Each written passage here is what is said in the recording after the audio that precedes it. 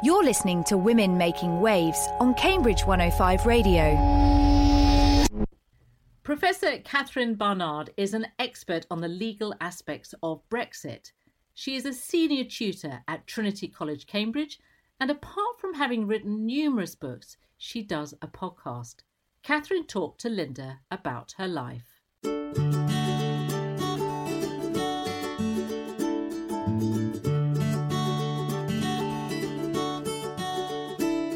Catherine Barnard is a legal scholar and Professor of European and Employment Law at Trinity College, Cambridge, where she's the college's senior tutor. Catherine did her Masters in Law at Fitzwilliam and gained a PhD in philosophy. She is a leading researcher working on the issues surrounding the Brexit negotiations. Catherine was elected a Fellow of Trinity College in 1996, has many published works, does a podcast, and is often called upon by the media to talk about the legal implications of Brexit. Thank you for joining us on Women Making Waves today, Catherine. Now, you were born in Kent and moved to Belfast when you were young. What do you remember about your childhood there? Being English in that really quite complex environment. I mean, I look back and I remember we spent time, every time we got into the car, we had to check whether there was a bomb placed under the car. Wow. We had extraordinary security on the government house that we lived in. We had 9 locks on the front door, and we also had broken glass net curtains in all the windows. So the house we lived in was really spectacularly ugly. But also what I do remember is that Belfast itself, or Northern Ireland itself, was just beautiful. The Giant's Causeway, I still think, is one of the most beautiful places on earth. And anyone who's not been there should really go and visit. The Northern Irish coast is just amazing. Is it a place that you go back to still these days? Yes, not as often as I would like, but when I do go back, it's always a revelation because things have improved so much. I took my own children there a couple of years ago to go and see the Titanic Museum, which I must say is one of the best museums I've ever been to. It's absolutely magnificent. As you probably know, the Titanic was built by Harland and Wolff in Belfast. And you really get a sense of what the luxury on the Titanic, but also the extraordinary conditions that the workers had to work in order to actually build the Titanic. Wow.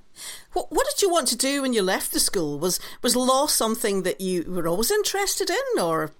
I think I had a burning sense of injustice as a child, and I always thought law would be a way of resolving that. Of course, the longer you do law, the more you realise that the world is so much more complicated than your 18-year-old self understood. But, I mean, law is, for someone like me, is immensely rewarding. I'm deeply pragmatic, and actually I think quite a lot of English common law is deeply pragmatic. I remember thinking about studying philosophy at university, and when I met the potential teacher who asked me whether I was certain I was there or not, I suddenly realised this is just not for me. Law is much more down to earth and much more engaging. And the fact my own son is now studying philosophy is a good riposte to my own pragmatism. Now, I was interested to read that you wrote your dissertation on the European litigation strategy of the then Equal Opportunities Commission and how the EU law could be used to deliver greater equality to women. Is that a topic that's close to your heart? Yes, that's right. And I think this is, for lawyers, that's always been the excitement about EU law, because EU law takes precedence over conflicting national law. And so for lawyers wanting to do social good, EU law presented an extraordinary way of trumping national regulatory regimes. Now, of course, that's the very reason why a lot of people voted Brexit, that they didn't like the fact that there was some out-of-state body, in other words, a court, the European Court of Justice, that was telling the UK what to do. Now, for lawyers who wanted to deliver social change, this was marvellous, but for lawyers and for just members of the public who didn't like the fact that bodies from outside the UK were telling us what to do, you can see why they found the ECJ deeply unappealing. When you left university, you went on to work in academia. I'm always interested in why people make that choice. Was there never any inclination to join private practice, which is, could be pretty lucrative in the long run as well? Yeah, that's true. In fact, I can get the best of both worlds. So I really enjoy teaching.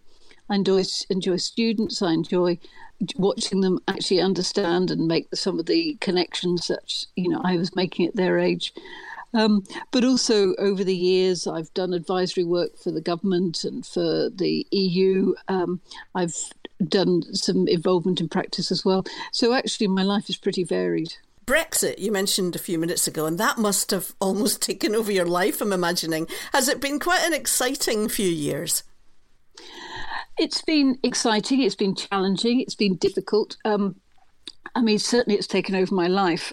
I remember when on the day after the referendum, my then very young daughter, I'd promised I'd spend the day with her because I'd been so preoccupied with Brexit in the run-up to the referendum. And I'd promised to spend the day with her because it was a teacher training day.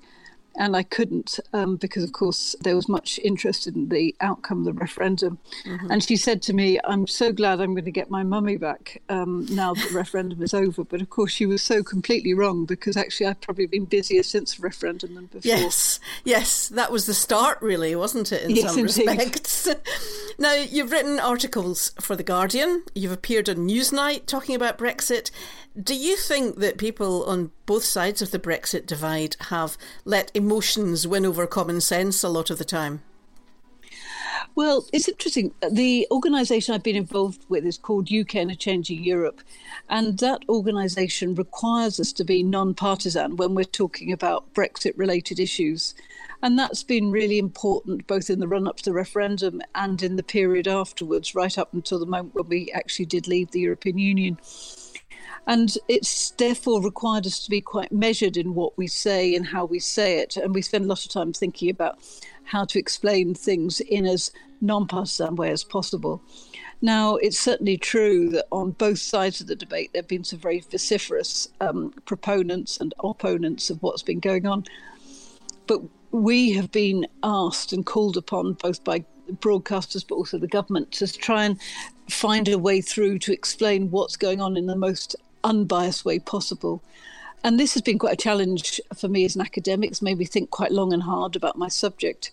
But it's also made me think long and hard about how to present things to a non-expert audience as clearly as possible, as simply as possible.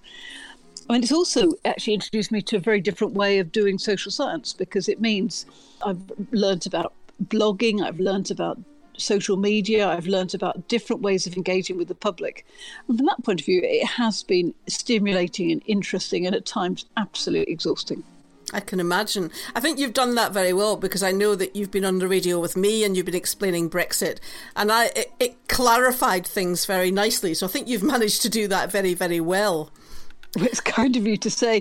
It may be the years of teaching, actually, teaching undergraduates does force you to try and think about how to explain complex ideas in quite a simple language, not necessarily to make the ideas simpler, but I don't think it helps anyone to try and explain complex things in a complex way. No, when ideas are new, certainly.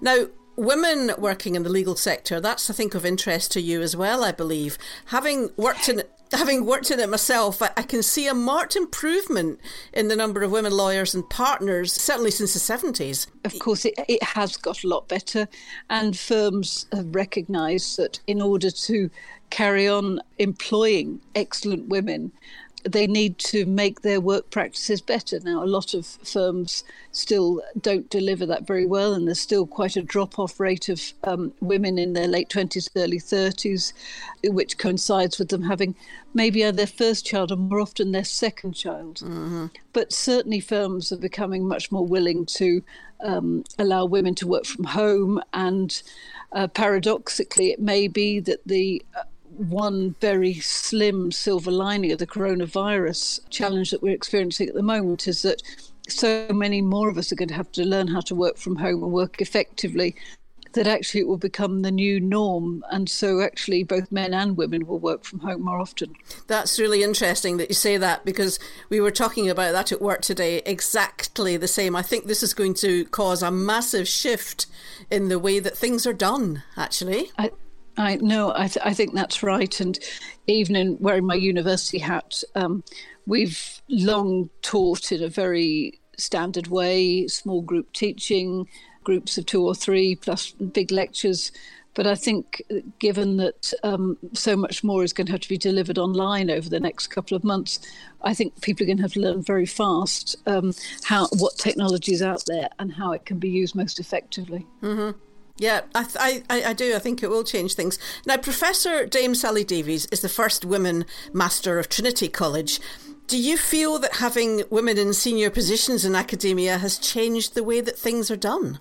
I think so. I think it's more complicated than just saying having a woman master is good, having a male master is bad. Because I think there is a generational shift, and certainly I've been in academia a long time now, and some of my greatest supporters have been men. So I think it's a more complex than that, just simple binary. Men are bad, women are good, quite the contrary. But I think actually having Sally Davies, who, as you know, is the ex-chief medical officer, in such a prominent position, with her years of experience in the public sector, and actually bringing some fresh insight from outside has been really very good indeed for the college. Yes, it must be quite interesting working with her at the moment, actually, with the coronavirus. She must have opinions on that, presumably. She does. I mean, obviously, she's very supportive of her successor, but she obviously was the woman who had written a lot of the contingency plans and signed them off last year. Mm-hmm. So she has a deeper knowledge about what may or may not happen than the rest of us. Now, you've written how many? 12 books, I think? Oh, too many. Plenty to cure those with insomnia. Where do you find the time? Middle of the night. Really? Yes, true. You do? Are you one of these people that stays up really, really late? Yeah, or I get up very early. But whatever, either way, it's fitted in amongst all sorts of other things. And what are your hobbies when you have time? Hobbies is something I struggle with a bit, but I've got 3 kids and I take huge pleasure in being with them. They're all very keen footballers, so I spend a lot of Saturday mornings and Sunday mornings standing on cold touch lines watching the local football team. That I don't envy you. Catherine Barnard, thank you very, very much for joining us today on Women Making Waves. It's been a pleasure talking to you. It's been my pleasure. Thank you for your time.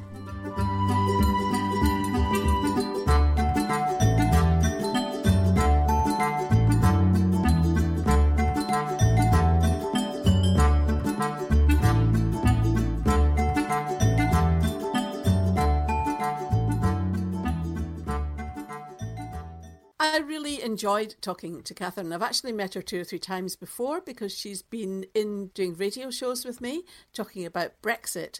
I always find her really, really interesting. What I love about her is that she's very measured when she's talking about, quite emotive things like Brexit. It's her area of expertise. I thought what was really interesting was she was on the panel on Newsnight, and she was actually applauded for being the most sensible person in the room by lots of people on Twitter, which made me smile because she did sound like she was.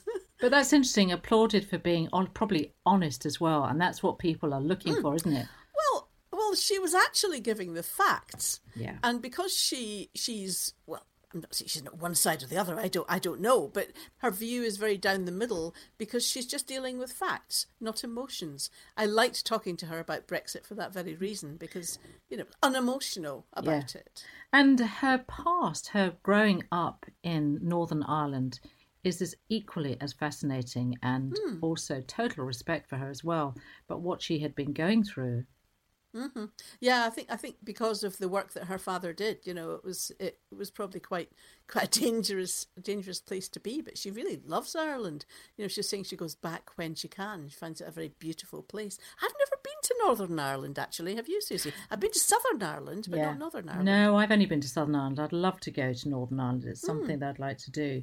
But I'm always in awe of people that have grown up in a sort of a trauma place, but seen the beauty of a place as well. And I find that wonderful to be able to recognise and do at the same time, because what Northern Ireland went through in those days is phenomenal. Oh, it must have been incredibly difficult. But I think as a child, you probably focus on other things. You know, you've got your schoolwork and your friends to focus on, and everything else just becomes part of everyday life. A little bit like this COVID-19 thing. You know, I think the kids will probably adapt to it quite quickly, because they adapt to things very, very readily. And I can imagine she's a very good tutor. I would, if I were doing law, I would certainly like to be tutored by Catherine. She's great.